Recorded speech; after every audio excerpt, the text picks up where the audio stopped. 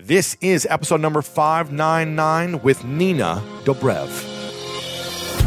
Welcome to the School of Greatness. My name is Lewis Howes, former pro athlete turned lifestyle entrepreneur. And each week we bring you an inspiring person or message to help you discover how to unlock your inner greatness. Thanks for spending some time with me today. Now let the class begin.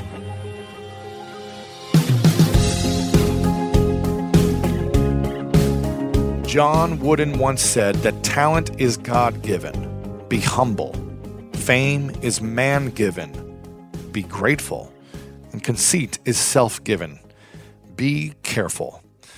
I'm so excited that you joined us today on this podcast. If you're new to the show, then welcome. As every week, we bring you inspiring individuals, ideas, topics, and tools to help you improve your life and take your dreams to another level. And you matter, and so do your dreams matter. So welcome to this episode. We've got Nina on, who is so inspiring what she's done in her career. And the topics we cover today are why it's so important to celebrate the little successes along the way, even when you're dreaming big. Also, how to change careers when you've already been successful in a specific role or industry. And when someone might have you pigeonholed with a specific identity, how to transform that the next career. Also, how to deal with fame when it hits you all at once. What it was like for Nina's family to leave communist Bulgaria when she was a toddler and how they overcame that. And also what the Time's Up movement is all about and what you can do to support it. Super pumped about this. Before we dive in, got to give a shout out to the fan of the week. Again, every week we give a shout out to someone who leaves a review over on iTunes. So if you want to get shouted out on the podcast, just leave us a review. You can do it on your podcast app as well on your iPhone or over on iTunes and just search the School of Greatness. This is from Vina B, who says, "My husband turned me on to Lewis's podcast just a few weeks ago, and to say we are both a bit addicted to it would be an understatement. Not only has it made our morning commutes so much richer, but we have also incorporated some of the daily rituals into our routines, and it has made such a huge difference in our productivity. I loved the interview with Brene Brown, Melissa Hartwig, and Danica Patrick. Keep up the good work, Lewis." So Vina B, thank you so much to you and your husband for listening and incorporating some of this. And I hope you enjoy this special interview with Nina as well. And if you guys want a chance to be shouted out as a fan of the week, all you got to do is leave a review, and our producer picks one every single week to be announced on the podcast. So check it out on iTunes and leave us a review right there. In this episode, I'm pumped. I'm super excited, guys. Nina is someone I've been working on having come on for a while, so we finally made it happen. So without further ado, let me introduce to you the one, the only Nina Dobrev. Welcome back, everyone, to the School of Greatness podcast. We have the inspiring Nina Dobrev in the house. Hi. Good to see you. Good to see you, too. We brought you cupcakes because today is your 21st birthday. I wish it was. I really do wish it was. Although I kind of don't wish it was. Yeah. Well, I don't really have a choice. It is. You probably you don't have a choice. What it is. Yeah. You've probably grown a lot over the last, in your 20s. You're 29. Am I allowed to say that? Well, you just did, and yeah, no, I'm proud of my age. The person I am now is because of all the years that brought me to this moment. And Thank you for this. It looks weird right now because it fell apart, but we brought you sprinkles, cupcakes, so sugar-free, gluten-free options. All the Hollywood things. Which doesn't even make sense to me. I don't know how something could be sugar-free, but regardless. Exactly. Thank you. You're welcome, yes. Happy birthday to me. Happy birthday to you. We were just talking before we started that it's raining outside in LA, and it rains like once every 3 years. And it's happened to be raining on your birthday, and you were kind of making remarks how you're not sure how you feel about it, but we were saying, listen, look at the opportunity. This is a cleansing day, right? It's cleaning out the negativity, the things in your life that maybe aren't working, and the things in LA that aren't working, to hopefully purify everything. So I think it's a perfect time. I love that. I didn't see it that way when I first walked in. I thought rain. I woke up and it was rainy and gross and not sun. I was like, really? On this day it has to rain? But then when you put it like that, it puts things into perspective. And it does feel like clearing of old energy and bad energy. And hopefully tomorrow will be a sunny day and it'll start the next chapter. Absolutely. And there's a lot been happening lately in Hollywood, right? With the whole Time's Up movement, with the Me Too movement, which I think there's this cleansing that is happening. So it's almost perfect timing with the weather and the purifying of the air. Absolutely. And I know you're involved in the Time's Up campaign and movement, correct? Yeah. Why did you get behind this? What's it about? And what do you want people to know about it? I was invited to one of the meetings in the early days before, this maybe a month and a half ago. And I didn't really know what was happening. It was like a secret society sort of meeting thing, and it was very vague. And when we got there... All women? All women. Our concern, we didn't want to alienate men, but at the beginning we just wanted to figure out what we were and what we wanted to stand for and what message we wanted to put out and what our goals were. And so I walked into this room and it was Natalie Portman and Reese Witherspoon and Brie Larson and America Ferrera and all these, Shonda Rhimes, all these incredible powerhouse women. And what we took from it was that something needs to change immediately. It has changed. You can see the difference. Like you can see with what happened with Harvey Weinstein and what's going on with Trump right now. And that's a whole separate other issue that I'll talk about later. But it's not okay. Yeah. And women are not being treated equally. And women are not getting the same fair wages that men are getting. And it's not that it's not an anti-men movement. It's a let's rise up together and treat everyone the same. Right. And not abuse, equality movement and not abuse power. 'Cause what I realized and what I learned in these meetings is that of the top, I think, 200 Fortune 500 companies, there's no women on any of their boards. Or if there is, it's one woman on each board of every company. And so, of course, if there's any kind of harassment or abuse, it's hard to go up to your bosses if none of them are women and none of them understand your position. It's just not fair. So our goal is to get more women on the boards of companies that have influence, to trickle down into the other industries, because it's not just our industry. Our industry gets the most press and the most notoriety, and you hear our voices the most, but there's women in agriculture, there's women in finance, there's women housekeepers, and all kinds of different women that don't really have the power or didn't feel like they had the voice. Right. But now we're all kind of coming together and speaking up for the little guys, the medium guys, the big guys. It's just, I was incredibly inspired by it, and it's been an awakening, and I'm really excited to move forward into this new year. And I've already seen so much change, and I want there to be so much more. Yeah. What have you seen in terms of the Hollywood scene with all actor friends and actress friends? Have you experienced a lot of this unfair abuse, either emotional or any type of sexual turn-ons that have been abused as your career over the last, decade in this, or your friends? Have they? Yeah, I've seen it with friends a lot. I've heard a lot of stories. It's not my position to tell their stories, of course, but... But is it as prevalent as people are talking about it? Absolutely. In the news? Do you see it, like, every time you're on set, you see some type of, like, verbal harassment or... There's always a little bit.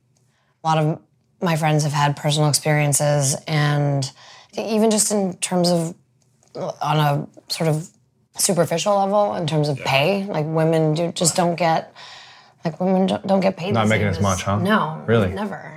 On all movies, and even if it's the star, the female role. Even if it's the star of the movie. Really? If it's the star of a TV show, she doesn't get paid as much as a guy does. And that's a smaller issue. I mean, the sexual harassment is a much more important issue. But then again, it's not. Why is there a discrepancy? Why does that happen? Yeah. Why aren't we viewed the same? Sure. It's confusing to me. But time's up.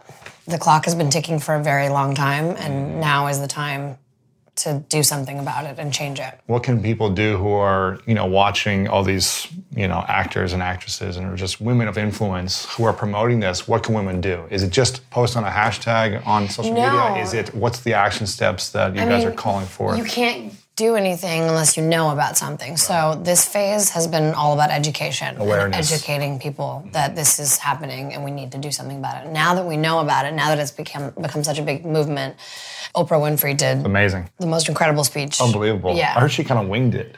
I heard she wrote that speech in the car is what I heard, but there's no way. I would love to think that. No way. That would be great.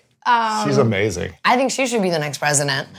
But now that we have that awareness, I mean, Time's Up isn't just about the awareness. Like if you go on the website, there's so many things that people can do. There's a fund that we've started on a legal side so that we can have a bunch of lawyers, basically, like in-house lawyers, that are already paid so that women in the agriculture industry or in any industry across the board have someone they can go to that's already paid for. So it's not about, like, a lot of people can't afford a lawyer. So if something happens, if the company has a lot more money and power, they won't want to press charges because they feel small. But in this case, this fund will pay for these lawyers so that everyone has representation across the board in every industry. That's great. And then there's more things that are going to be rolling out in the next couple of months that we're doing. That's awesome. What's the website for it? Timesup.com or timesupnow.com. We'll figure it out, make it up. Yeah, let's make sure so I don't say the wrong thing. You can just Google Time's Up and I'm sure you'll find it. Yeah, that's great. And so how involved are you? Are you part of like the founding members or? I think that Chandra and Natalie and Jessica Chastain and Brie and America and a few others started it initially, and then they started doing more meetings, and that's when we came in. I think I came in a month or two into it. It's amazing. Awesome. Yeah. Well, thanks for being in support of that and helping create more equality. It's what we need, so it's awesome. I'm curious to know about, the more I've been researching, I think we met about a year and a half ago, maybe 2 years ago through Julianne, who's been on the show at Brooks, and we were... And I just noticed that she's up there? Right I have her staring at you, yes. I love it. It makes me feel more comfortable with my best friends in the room. You're at home, yeah. Yeah. They're incredible people. When I met you, I just knew that you would be incredible as well if you're connecting with her, just because she's got a big heart, so... I feel like good people or like-minded people find each other. Of course, and they attract each other. And the moment that I met Julianne, we were best friends. Yeah. And you're right, she's positive and happy, and that's infectious. When you're around her, you want to be a better person. Mm-hmm. You want to be happy. You want to smile with her. And so it's hard to not be around her. Yeah. And we got to spend some time together, more time together at their wedding, and did some acro yoga with my girlfriend and got to teach her some of that. So we have some cool photos we'll have to link up to show people. I didn't know that I could do, I used to do gymnastics and I dance a lot. So I just didn't know that we could do all that cool stuff. And you lifted me into positions and places that I didn't know my body could go. It was great. You were amazing. Thank you. You were natural. Thank you for teaching me that. Of course, yeah. I'm curious to know this, because you moved from Bulgaria when you were 2 to Canada. What part of Canada was that? Toronto. Toronto. Yeah. So funny. I'm from there, and I said Toronto, and you're like, yeah, Toronto. Toronto. Which is the more Torontonian way to say it, but yeah. Well, I was just up there, so that's what they said to me. But when you guys moved to Toronto, you weren't really well off early on, right? You were kind of like scrapping around, trying to figure things out. Immigrant, mentality, right? Mm-hmm. My parents left Bulgaria right around when the wall fell. Mm-hmm. It was a communist-occupied country, and people weren't allowed to leave the country until that happened. In fact, when my parents got married, it's a crazy story. They wanted to go on a honeymoon and go travel somewhere else, but you were only allowed to visit other communist countries. So if you went somewhere else, you had to give something to the government as insurance that you would come back. Wow. So they gave my brother to them. No way. Yeah, they went away for 2 weeks, gave my brother as insurance that they would come back. What do you mean? They came back. He had to go to like a home or something? I don't remember the exact details. I'd have to ask my mom, but something like that. Yeah, you have to like give up your child so that...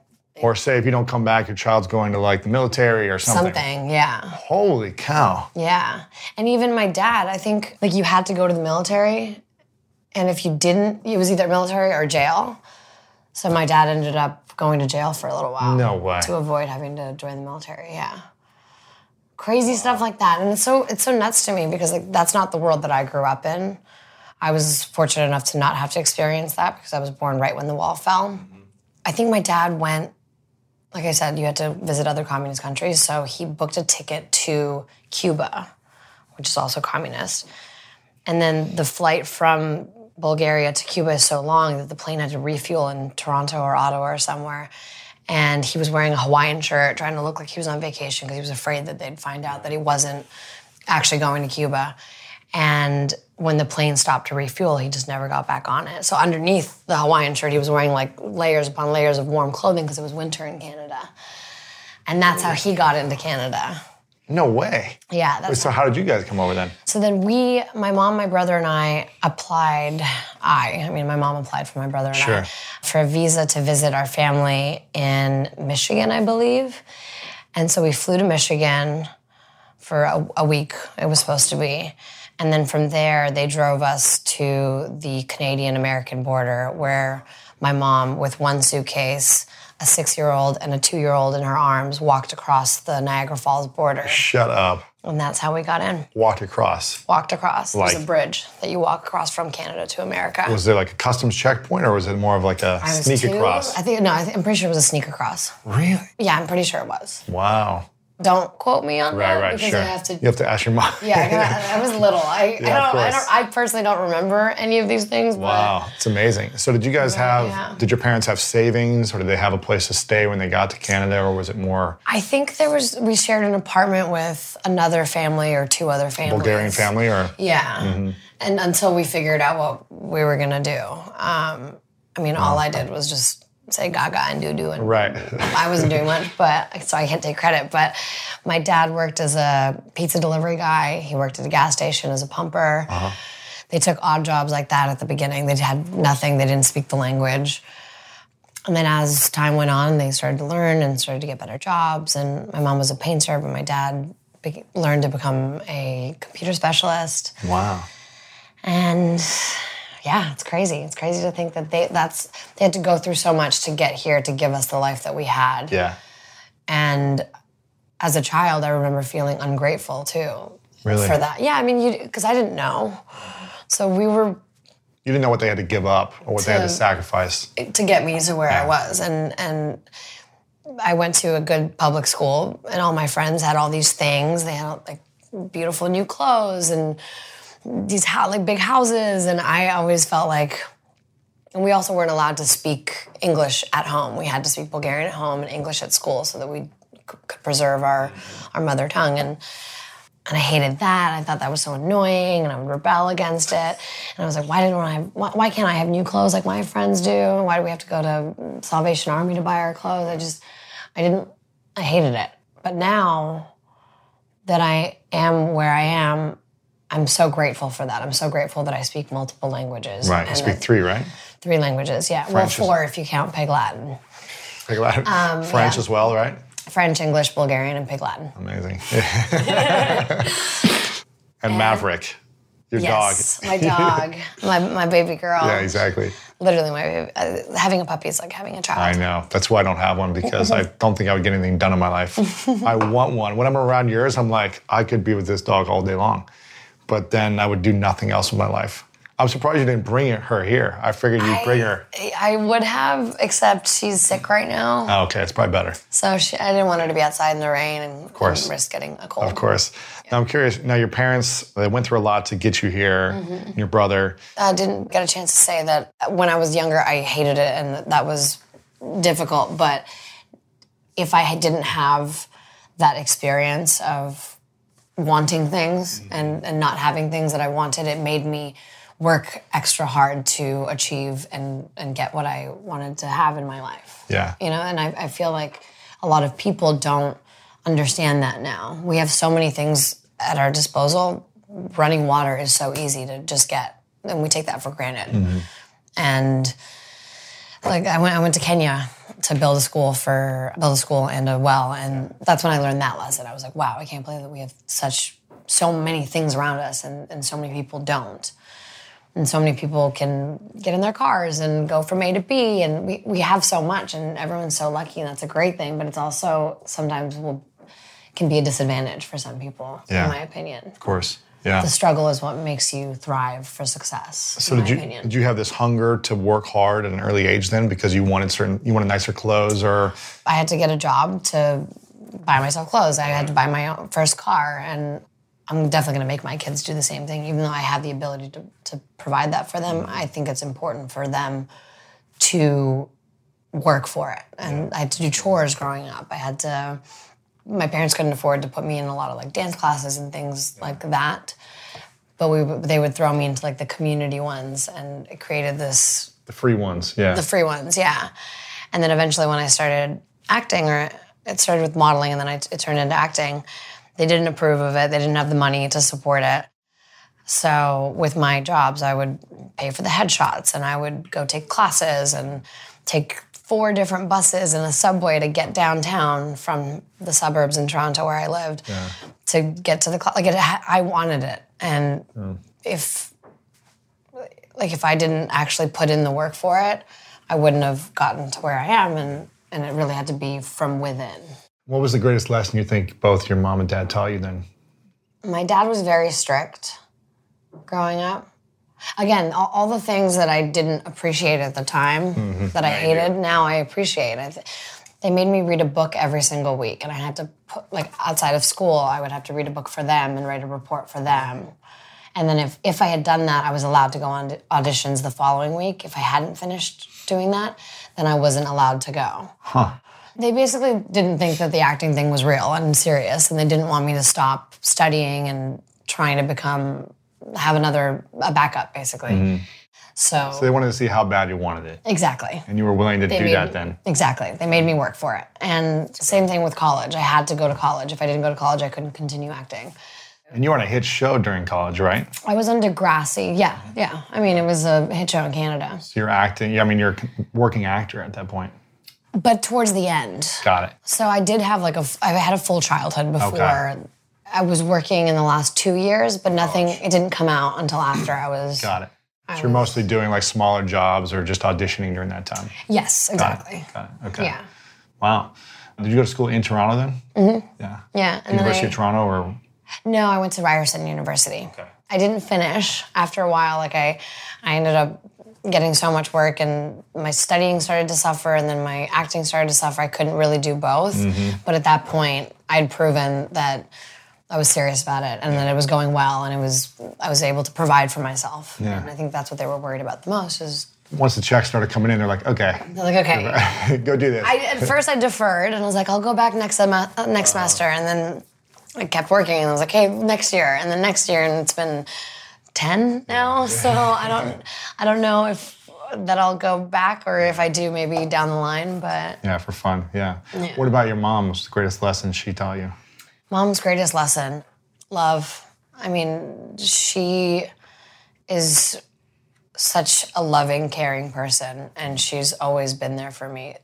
My dad wasn't as supportive. My mom was more supportive, but in the whole work acting thing. But I think it's so important to be surrounded by love as a child and have that feeling. I thought that was normal, and then as I grew up, I saw other friends and people around me that didn't have that support system. And she taught me how to be the person I am and hopefully continue to inspire that love and kindness to other people. Yeah. In fact, my favorite, I don't know if it's her quote or she heard it from someone else, but she told me this quote that was, be nice to all the people on your way up because you'll be seeing them on your way down. Mm-hmm. So if that shows you what kind of person my mom is. She's tough, but real. And she's like, be good to everyone because everyone around you, they help you get to that next phase of your life. Yeah. Do you feel like you were good to everyone on your way up to where you are? I tried. Yeah. I definitely have tried. I mean, I'm human. I'm sure I've made a lot of mistakes over my life and my career. And there's probably people that I've hurt, but never intentionally. Yeah. Never with malice. Mm-hmm. Hopefully not. Yeah.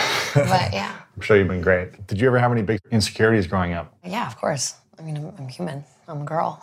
Right. I have probably a million insecurities. I have weird feet. At one point, I cut my hair really short, like a boy, like your length, essentially. Really? Yeah. Because my mom told me that she did it when she was younger, and suddenly she realized who her real friends were because a bunch of people thought she didn't look the same and thought she was weird, and then her true friends, the ones that stuck with her at that point, stayed with her for life. And I thought that was really cool, so I did it. And it was very true. People called me a boy. They said I was ugly. Yeah. I had to wear dresses so that people would think... You're not a boy. So that they would know that I was a girl.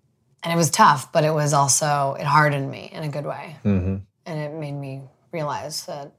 What would you say is the biggest insecurity you've overcome over the last decade in your 20s? Maybe that you were holding on to as a teen going in your 20s and now you've realized it's not necessary to hold on to anymore.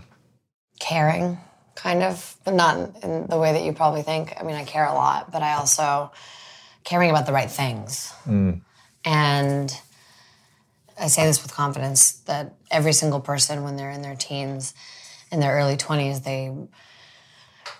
they care so much about other people and how they're perceived and what impression they make. And I wanted to be perfect. I wanted to be good at everything and be a good student and be prettier and skinnier and successful and all these things. And I cared about what people said about me and how they felt about me. And as I get older, I just realized that other people won't make me happy. It has to be from within me. And I need to keep doing whatever makes me happy. And whoever responds to that, great. Whoever doesn't respond to that, it's fine too. But the less I care about other people's opinions, the better I feel about myself, and the more I do things that make me happy. Amen to that. I like that one. Yeah. I think I read somewhere that you have watched the movie The Secret. Is that right? No, I read the book. Read the book. Yes. Okay, you read the book. Yes. Who or what has taught you the most about living an abundant life? Was it that book, or has it been something else that you've learned along the way about abundance in your life? That book definitely inspired me when I read it. I was in high school when I read it, and it's true. I mean, if you put your mind to something, it's such a powerful thing that you can really achieve anything you want. And if you put that energy out there, whatever energy you put out there, it usually comes back to you. So I believe so much in energy work and just being around people that are positive and sort of like cutting out people that are not positive in your life. And once I decided, I read the book and realized that I'd sort of been living like that anyway, like that fiery... Confirmed it, yeah. Yeah, that fiery, determined sort of like, I don't have this, so how do I get it? By doing X, Y, and Z. Right. So why not just do X, Y, and Z? Yeah. And I just already had that mentality, but once I saw it in writing and read the book and was like, wow, this is what I do and it's working. So just keep doing it. Just figure it out and keep following your dreams and keep not taking no for an answer. I really am kind of, people in my closest friends and my mom and my closest confidants always say that I'm very determined and very stubborn and pushy, and that it could be a good thing and it can be a bad thing. Like, it definitely gets me what I want and need, and I'm very vocal about things and blunt, but you sort of have to be that way. You have to be your own agent, your own advocate, and you have to go for what you want in life. Absolutely. Yeah. Did you always see yourself being a star on shows and movies and things like that when you were a teenager, or what was the dream for you? No, not at all. I mean, I wasn't one of those kids that knew I wanted to be an actor, I don't think. I just sort of wanted to keep doing things that made me, like, that were fun, basically. Yeah. Anything that was fun. And like I said earlier, my parents would just throw me, probably because I had too much energy and they didn't know what to do with me. They would just throw me in all these community classes. They tried me out with ballet and tap and jazz and all these things. And I knew that I loved to perform and loved to like dance and do things with my body. And I was a gymnast for a while.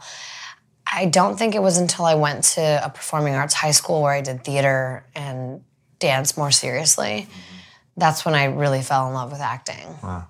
But even before that, my mom tells me the story about when we were in some train in Europe or something, and she'd fallen asleep on the train, I think. And when she woke up, I wasn't next to her anymore. So she walked down to the other side of the train and saw me, and I was talking to a stranger. And when she got to him, she'd realized that I'd told him a different name. I had an English accent. And I'd made up this whole backstory, and I was lying to him, basically. And I loved doing that. I loved going places and talking to strangers and making up fake stories and just sort of seeing if they'll believe me and how far I could take it before they realized that it wasn't true. And so I guess that's subconsciously, before I even knew that I wanted to be an actor, I was creating characters. Why do you love that, creating characters? I love being other people and trying to figure out their mindset and what makes them tick and why they do things and their backstory. Just like creating a backstory and becoming a different person is so interesting to me. And that's why, even though, like I told you that I had to go to college, that was one of the requirements for my parents. That's why I took psychology and sociology, because I wanted to understand people and how they tick better. Wow. When the show happened, Vampire Diaries, when that happened, was that something that you were expecting, or was it more like, wow, this unexpectedly happened that I'm really shocked and surprised? The success of it? Or yeah, I think getting the role getting it. and then like the success of it. I've actually never watched it, but I remember hearing like... What? How dare you? I'm leaving right now. This is unacceptable. No, I remember hearing You're everyone... not exactly the demographic. Exactly. I remember hearing about everyone like raving about this big, show. And so when you landed it, did you know it was going to be this big hit? And... At the time, it was the pilot to get. Twilight had just come out. Probably wouldn't have happened if it wasn't for Twilight. Right. It was a massive success. So, but at the same time, we also didn't know if it would really take off, because when you have something like Twilight, you're like, wait, is it oversaturated? True Blood was out on the air as well. And that was a big hit too, right? That was a huge hit. So we were the third one, I think, in line. So I was like, well, is there too much vampire stuff? Is it going to bomb? We didn't want it to. We obviously wanted it to do well, but we didn't know. And so it was a gamble in many ways. And when it started to take off, what was it like for you, getting all the recognition and the acknowledgments and opportunities? Did you feel like you were ready for that? It was a blessing in disguise, I think, because we filmed in Atlanta. You weren't in LA or? Weren't in LA. We'd invited to all these big award shows and parties and things. Couldn't go. And we were filming, we were working. Yeah. We were in another state. And I remember being bummed that I couldn't go to this or that or whatever it might be. But I think it was best that I didn't, because I got to keep being a professional and keep working and not be distracted by parties and events and things like that. It was all about the work. And I didn't have the opportunity, not that I want it, I definitely don't want it, but I wasn't going out to clubs and doing that whole thing that young actors on successful TV shows do. Right. That end up sort of spiraling them into a bad direction or in a bad crowd. Mm-hmm. When I did come to LA, I would meet people like Julianne, or I would meet the good eggs and the bad eggs, but then I could recognize that. Sure. And then whenever the bad eggs would text me to hang out, and I'd be like, oh, I'm sorry, I'm in Atlanta, I can't. Maybe next time. And then eventually they'd go So away. I'll know next time I text you if you respond to me or not. No, if I say I'm in Atlanta, then you know that I'm avoiding you. Exactly. That's not true. I really was in Atlanta for 6 years, so even some good people that I did want to hang out with, I couldn't. But exactly. Yeah. Now, I feel like the sun is coming out. Look at this. It's getting brighter in here. It's getting brighter and brighter. The rain is going away. It's like the cleansing. Yeah, I love this transition. Transformation is unfolding in front of our eyes. When you were in the success of the show, 6 seasons, is that right? I left after 6 seasons, but the show continued on for 8. Went on for 8. Mm-hmm. It wasn't fulfilling your creativity anymore. I mean, it was great. It was just that I'd been doing it for 6 years. If you do anything for 6 years, you just want to be challenged in different ways. And like I told you earlier, I was creating different characters as a kid and wanting to be different people all the time. So that's what this is for me. Yeah. You were bored with one person. I actually played 4 characters on the show. So to be in that situation, I was very lucky, and I loved the characters that I played. I loved the people I worked with. But I wanted to play more characters, and I wanted to tell more stories. And I have ambitions to produce and write and basically take over the world. Right. So I knew I had to move on eventually. Yeah. And it was just about... moving on, yeah. Yeah. So this was a couple years ago, right? Yes. Right before 27 or at 27? I think it was right before 27, yeah. Now, when you left the show, did you imagine that all these big movie opportunities and other TV shows were going to open up to you? Or what was your expectation leaving? And what actually happened based on your expectation? My hope was to do more movies and tell stories and keep doing that. And luckily, it's been going really well, and the hard work has been paying off. And I've been working a lot, and it's been great. But of course, there was that period after I left when you're used to being working every day, all day for 6 years. And I took a couple months off to myself to travel and sort of press the reset button and refresh button. But then I got antsy really quick. I was like, I gotta do this. And the weird part was, I remember reading this horrible article where they were like, Nina Dobrev, where is she now? I was like, what do you mean? It's been 4 months. or no, maybe it was a year later. Yeah, it was a year later. And I'd shot 3 movies. I'd done XXX, I think XXX, Flatliners, and something else, maybe an indie movie. Oh, yeah, Crash Pad, an indie movie. And then the article came out, and they're like, Nina Dobrev, where is she now? And then I realized that, yeah, it's true. For 2 years, essentially. Nobody had seen me on camera when they were used to seeing me. But I was making the movies, but they hadn't come out yet. So they basically thought that I'd died. And then now things have started to come out, and I'm still shooting stuff. But yeah, it is weird to think that. So the opportunities are coming. It's not like a lack of opportunities for the things you want to do. No, but it is hard. It is hard when people see you as one character and you're known for something. It's hard to change that perception.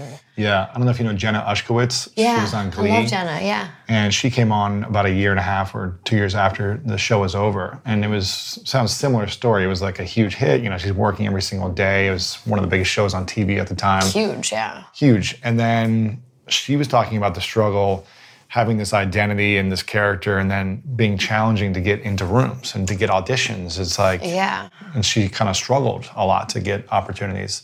But you haven't found that to be the case. No, that's not true. To say that I didn't struggle is absolutely, I'd be lying to myself and to everyone around me. If I told you how many vampire movies and werewolf movies I'd been offered after, like there wasn't a lack of opportunity, but it wasn't the opportunities that I wanted. It wasn't the path that I wanted to go in. For the huge movies and the Christopher Nolans of the world and the Steven Spielbergs, like those are the rooms I want to get into, and those are the rooms that are hard to get into because people know me as Elena Gilbert. Right now, if I were to go on the street and try to make up a fake story, when I was a kid, nobody knew who I was, so I could tell a stranger that my name was Gertrude and that I was English and from the countryside and make up this big story, but it's hard for me to do that now when people know who you are. Right.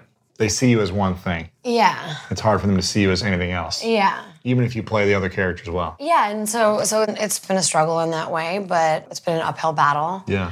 And bit by bit, the more work I do and the more I diversify that, go into auditions and fight for it, and it's been working, but it took a while to get to this point. Yeah, of course. And a lot of things are born from frustration, in my opinion. So that sort of... Time's up. Exactly. Like time's up. And that feeling of not being able to get into a room because somebody thought I was just the girl from that show frustrated me. And that's why I started producing and writing my own stuff and creating the characters that I want to play. If somebody else can't see me as that or won't give me that chance to prove that I can be this person, I'm just going to make it myself. And I'll show you that I can make it. So you're making a lot of more short films or miniseries? I went into Funny or Die and I pitched them an idea I had for a sketch because I was so frustrated with Trump and the political climate and came up with this idea about a wife coach. Because how does his wife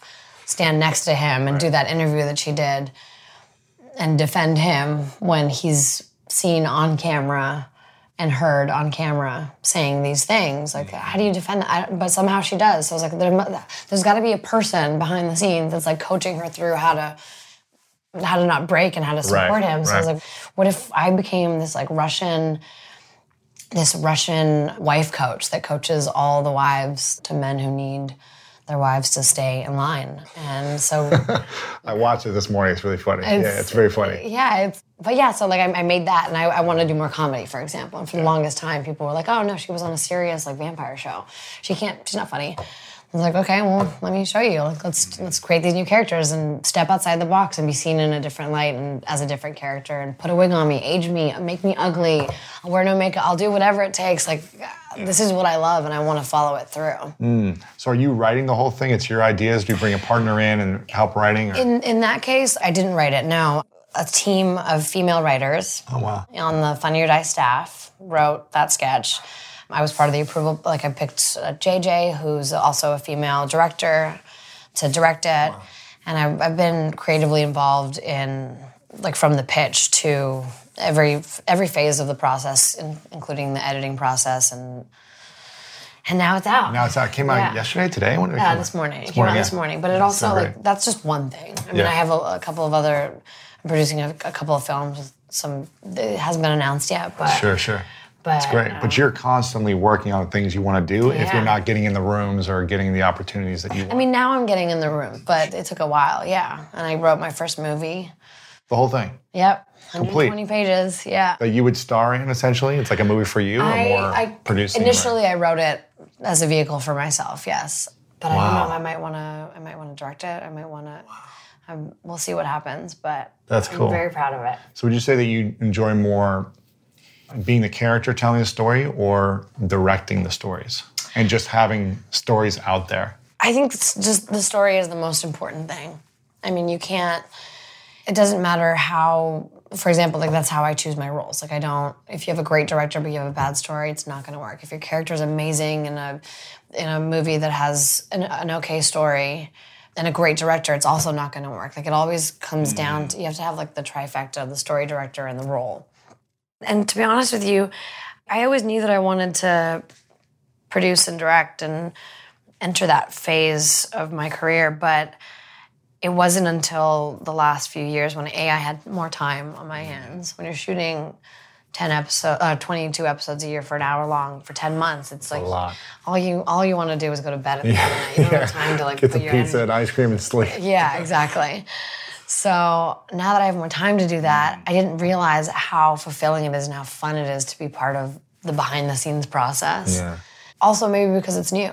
Maybe because it's something that I haven't done until now. It just feels like the world's my oyster, and I can create anything with anyone, and it is a different kind of joy that I get. Different type of creativity too. It's a different muscle that I get to exercise. You said this, I think it was the Harper's Bazaar article. You said the things I want to do aren't necessarily the things that are expected of me.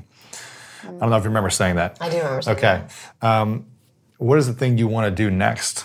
I think in that regard, we were talking about the movies and the roles. Like the things that come to me aren't necessarily the things that I want to do. Like I don't, more often than not, I turn down movies and I have to go into the room and fight for the ones that I really, really want. But what do I want to do next? I want to direct next. Yeah. I want to continue producing. And what's the story that hasn't been traveling. told? Traveling. What's the story that hasn't been told that you want to tell? Oh my gosh, there's so many. There's so many stories that haven't been told that need to be told. I mean, I think we could make a movie about Time's Up. Yeah. This movement that's happening right now. Yeah. I want to do an Audrey Hepburn biopic. I've always wanted to do that. You always just said that you look like her, or what? I mean, I'd be very flattered if somebody said that I look like her. She's my idol. I love her. Yeah. What is it about women why do so many women love her? What is it about her that? Because she's the epitome of class, and she's funny. She doesn't take herself seriously. She's self-deprecating. She's beautiful. She's sophisticated. She's timeless. There's just something about her. She's the woman that I aspire to be. Yeah. Do you feel like you're those things yet? I'm trying every day to become that. What do you think is holding you back from being that or being the woman you want to be? Oh, goodness. I think I've been a girl for a long time. I think when I became 27, that's when everything started to shift for me. That's when I started to realize, have you heard of this? There's like a thing about 27 that up until 27, you can be the best, the top of your class, and you could be an overachiever. But as soon as you hit 27, nobody really cares anymore. And you're like, just like everybody else. And so you going above and beyond is normal. Like everybody's going above and beyond. Like it's just not, there's like a reality check in a way. And time starts to become apparent. And it really became apparent for me. I started to realize that I've achieved a lot, but I've also haven't fulfilled my potential, and there's so many things I want to do. I want to do the things that we discussed, like producing and directing, and realize my power and realize that I can do that. Yeah. And it took me so long to realize that I could be in that position. I could direct something. I could produce something. People will take me seriously. And then the other phase was family, honestly. I think the only thing stopping me from becoming a woman is being with my family more and making them more of a priority. I was never a person who wanted to have, I didn't think when I was younger that I wanted to have kids or get married or any of that kind of stuff. And as I get older, I know that that is something that is important to me. I'm not there yet. Yeah. Before this becomes a thing and people are like, she's getting married, having babies. No. I used to, the way you felt about Maverick, where you're like, I love playing with her, but I love giving her back to you.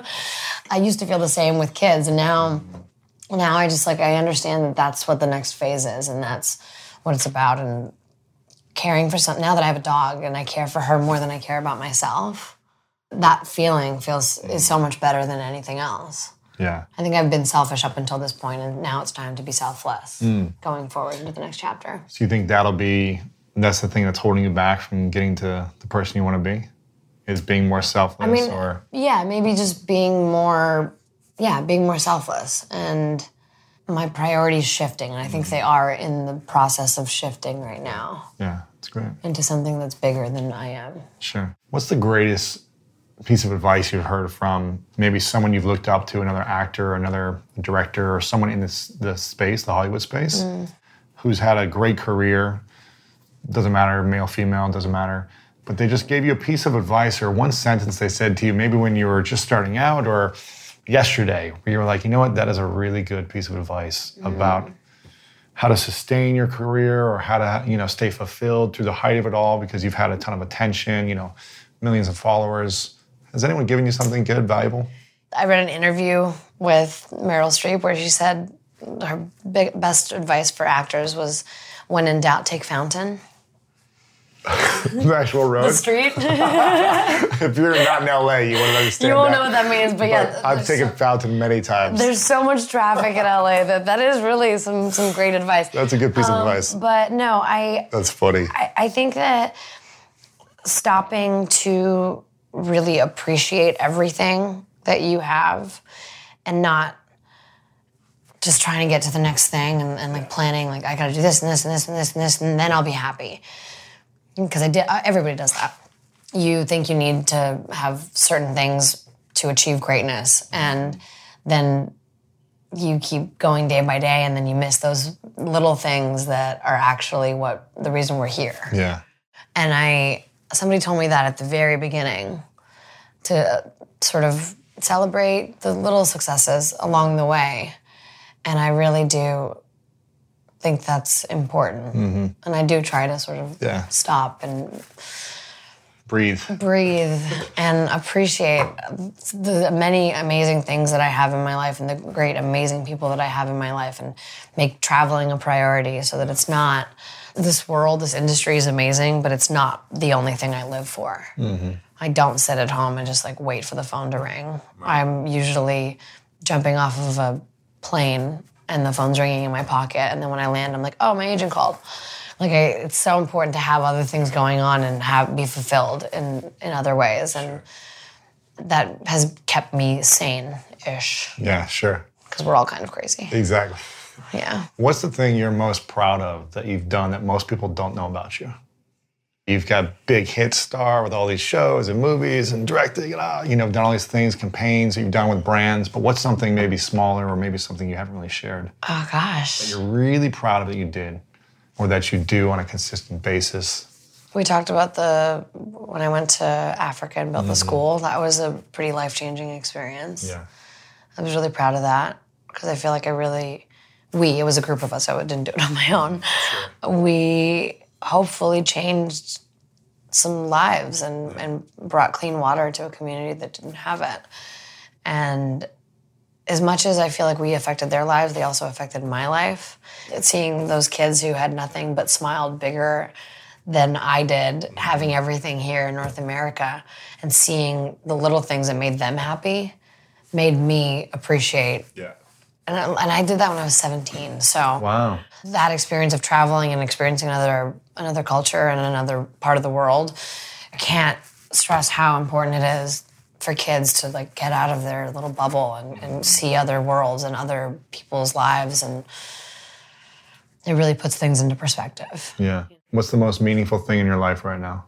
The most meaningful thing in my life right now, I can't not say Maverick. She's your baby. She's my kid. Yeah, exactly. She's my kid. Yeah. But also my friendships. Yeah. My friendships. You got some great friends, yeah. Yeah. I've seen you guys interact, all your friends, so yeah. It's fun to watch.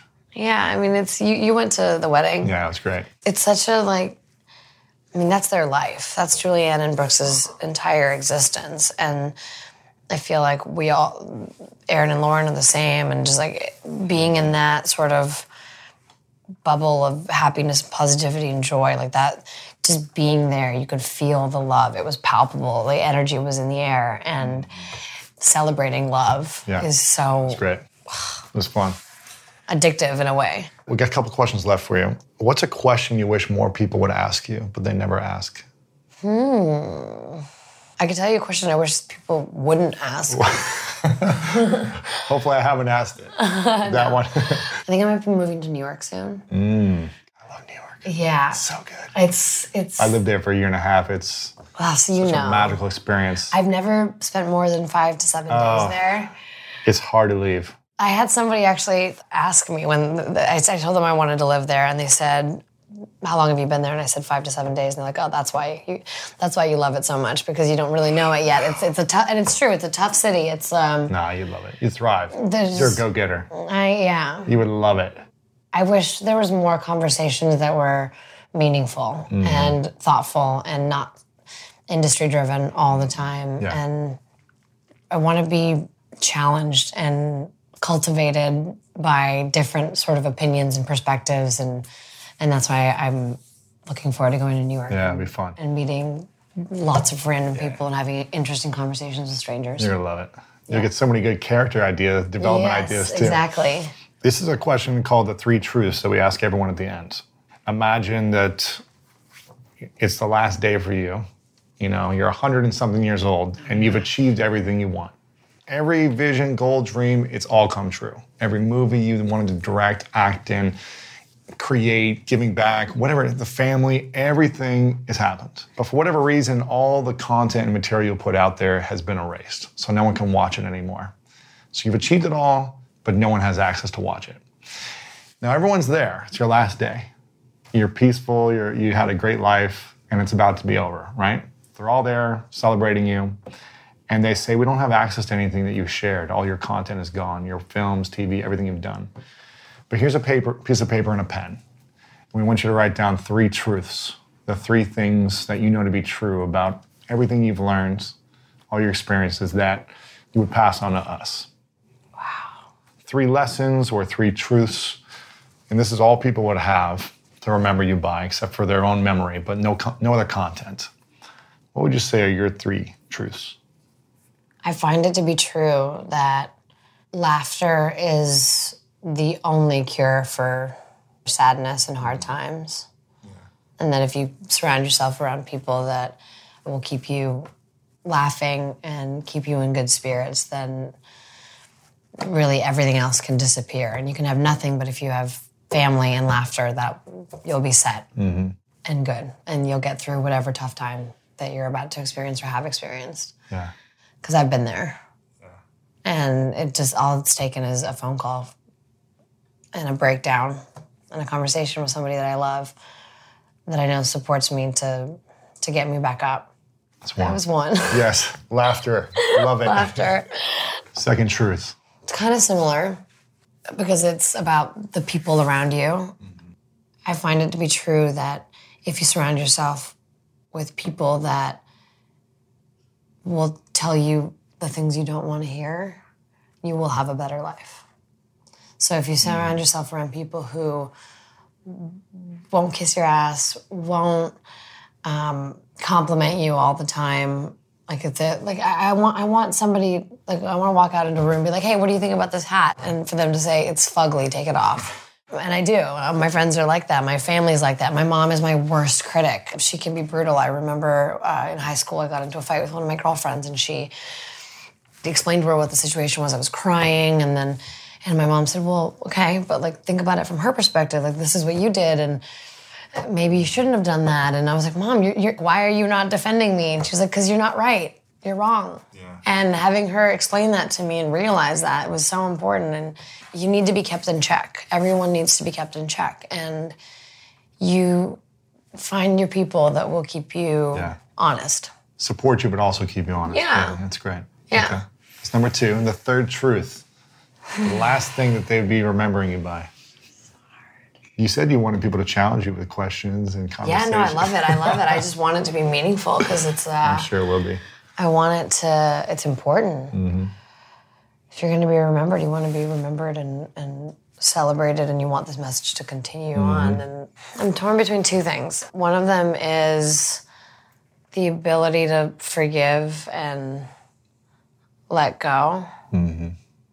Both for me to forgive and let go and to be able to actually apologize to someone if you've done them wrong.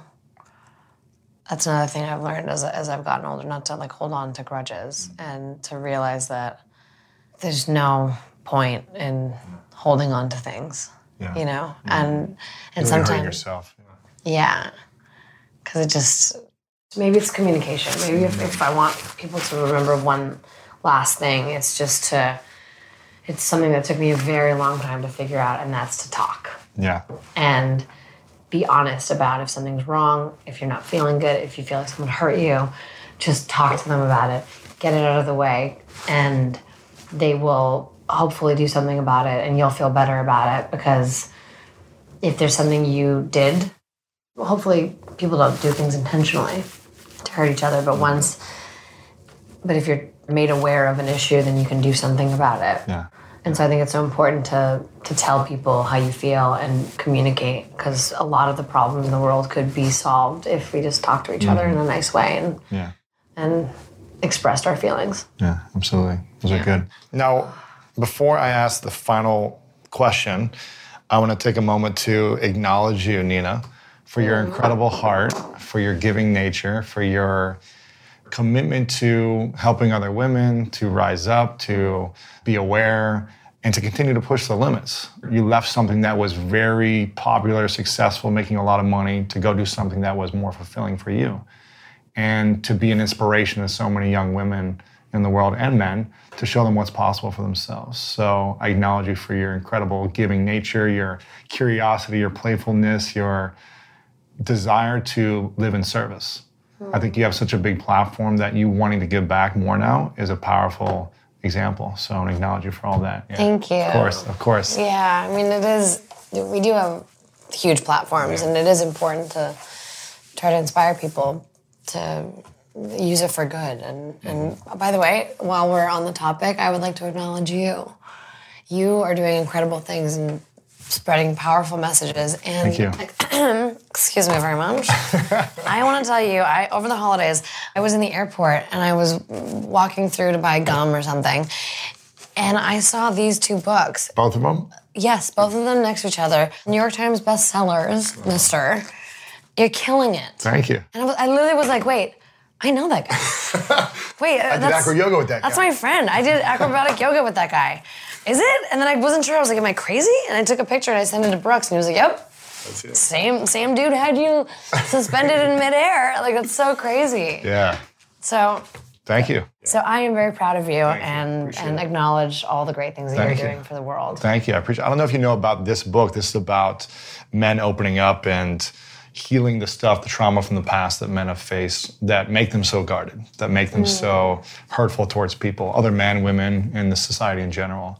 It's all about men forgiving themselves, healing the inner pain, communicating better. That's exactly what I was just going to say. I feel like it's a communication thing. Yeah, absolutely. Like we talked about before. I think that if men were able to express themselves, I feel like there's so much. It's like a catch-22 because men are supposed to be like strong and never show fear or sadness or cry, and men aren't supposed to be vulnerable apparently. But that's when egos get in the way, and that's when they get sort of like pigeonholed and sort of put into a box, and they feel like stuck, and that's trapped. Exactly. I felt trapped my whole life. Yeah. Until I started to be aware of it and start to let go of stuff and be vulnerable and not try to be perfect all the time, not try to win at everything, not to be right at everything. Because in some ways, the desire to win and be right at everything, it worked. I got results. But my inner world was constantly suffering. And I didn't know how to communicate without anger or frustration or resentment. Because being vulnerable is like less than a girl. If you're like a jock athlete, you couldn't be vulnerable ever. Well, that's the perception that you can't be vulnerable, exactly. But it's so important. I Absolutely. think the whole masculinity and sort of like tough guy thing is very dated, and the paradigms are shifting. And I think it's great. I think there's great things happening this year, and I think that 2018 is going to be such a powerful, amazing, positive sort of like paradigm shifting year. That's it. And I wish all good things to the universe and to everyone in it. And I think things are happening this year. Absolutely. We've been cleansed during this. I want to make sure people follow you. It's just at Nina. On Instagram. On Instagram and on Facebook. Twitter, and on Twitter, it's at Nina Dobrev, as well as on Facebook, I believe it's at Nina Dobrev too. Yeah. So make sure you guys follow Nina. Take a screenshot of this that you're listening or watching. Tag Nina on Instagram. Let her know what you're thinking about this. Send her a message on Twitter. I'm not sure what you check the most, but send her some love and share this with your friends. And then share love with all of your friends and everyone around you as well. Absolutely, absolutely. You just came out with a new video that came out on Funny or Die, so we'll have it linked up on the show notes as well, so you guys can watch that. Make sure to share that out. Send some love out with that. Anything else that they should be aware of to be following or supporting Time's Up? Check out the website, be a part of that movement. Please. Anything else, movies that you have coming out that you're allowed to talk about yet? Or yeah, I mean, I have 3 coming out next year. So go watch all of them. Yeah. Support them all in theaters, please, online. Dog Days is one of them. Okay. A Lucky Day is another one. That one I'm really proud of, actually. Oh, I should have said that. Damn it. When you asked me earlier what I was really proud of that people might not know about. Don't know now. They're still listening. Okay? Yeah? Okay. So I speak French. We talked about it a little bit. But it's like a broken, weird French. It's slang from my brothers and sisters that I just picked up as I was growing up. And this year, I was given the opportunity to play a French character. Wow. So I speak French in a film. That's why I cut my hair really short with the bangs. I spoke French in it, and then when I speak English, it's with a French accent.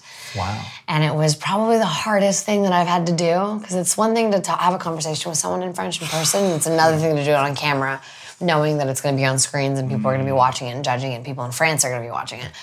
So I still don't know if the people in France will be satisfied with my performance, but I've never been more serious and more engaged and more passionate about having put work and time into something. It was the most method I think I've been so far on a roll, You went Jim Carrey on us, huh? Not quite Jim Carrey, no. Did you watch that documentary? I did. How incredible was it? What was weird was that I thought he was crazy at times, and it was a lot. He was, totally but I mean... But at the same time, as much as I thought he was crazy, I could also understand him because I'd just done the movie. Right. I watched it right after I finished shooting my film. So I also was like, oh, I can relate, actually. You do sort of need to embody and be this person when it's so far from who you really are. Otherwise, it's not going to feel real when you can't just turn it on when you're in the scene. Act. No, I mean, I've done tons of movies, and especially with comedy, it's so much easier to just jump in and out and be laughing in between the takes, and then just as soon as they call action, you just you focus. But on this film, because I had to think about my performance, I was playing an older woman. I had a 9-year-old child in the film. I had to speak another language. I had to think about the accent and the words and the intention behind what I was saying and doing. That took up so much of my brain power and so much of my energy that I had to stay in it. I wasn't the fun-go-lucky person on set. I wasn't chatting with people in between the takes. The script was in my lap, and I was looking down, and nothing else was going on around me. I would not allow anything to penetrate. It was the first time I didn't bring my phone to the set at all. I left it in the hotel or in my trailer. Wow. And it was so fulfilling. I haven't seen the movie. Don't know if it's going to be good. I really hope it is. But yes, I did that. Dog Days. Lucky Day, was that what we called? Lucky Day, yeah. And Departures also comes out next year. All these come out in this year, 2018? I think so, yeah. Wow. Yeah. So go to the movies, support it, share out the trailers when they come out. We'll link up all the stuff as well. Final question for you is, what's your definition of greatness? In a French accent. No, I'm just kidding. My definition of greatness is to have a collection of great moments. One great moment in that moment, if you continue it on, if all of them are something you are proud of, then you will achieve greatness, and you will look back in your life and remember all the good things that have happened in your life. How's that accent? That Perfect. Was improv and scary. I love it. Nina, thank you so much. Appreciate it. It's great.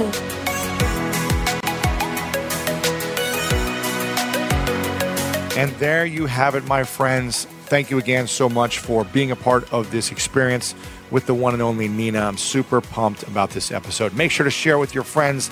Take a screenshot on your phone while you're listening to this. Post it up on your Instagram page, on your Instagram story, and tag me at Lewis Howes and at Nina to let her know what you thought about this. I'm sure she'd love to hear the love and the thoughts about this interview. Share it on your page, on Twitter as well. And the full show notes and video interview is at lewishowes.com/589. And remember, John Wooden said this, that talent is God-given. Be humble. Fame is man-given. Be grateful. Conceit is self-given. Be careful.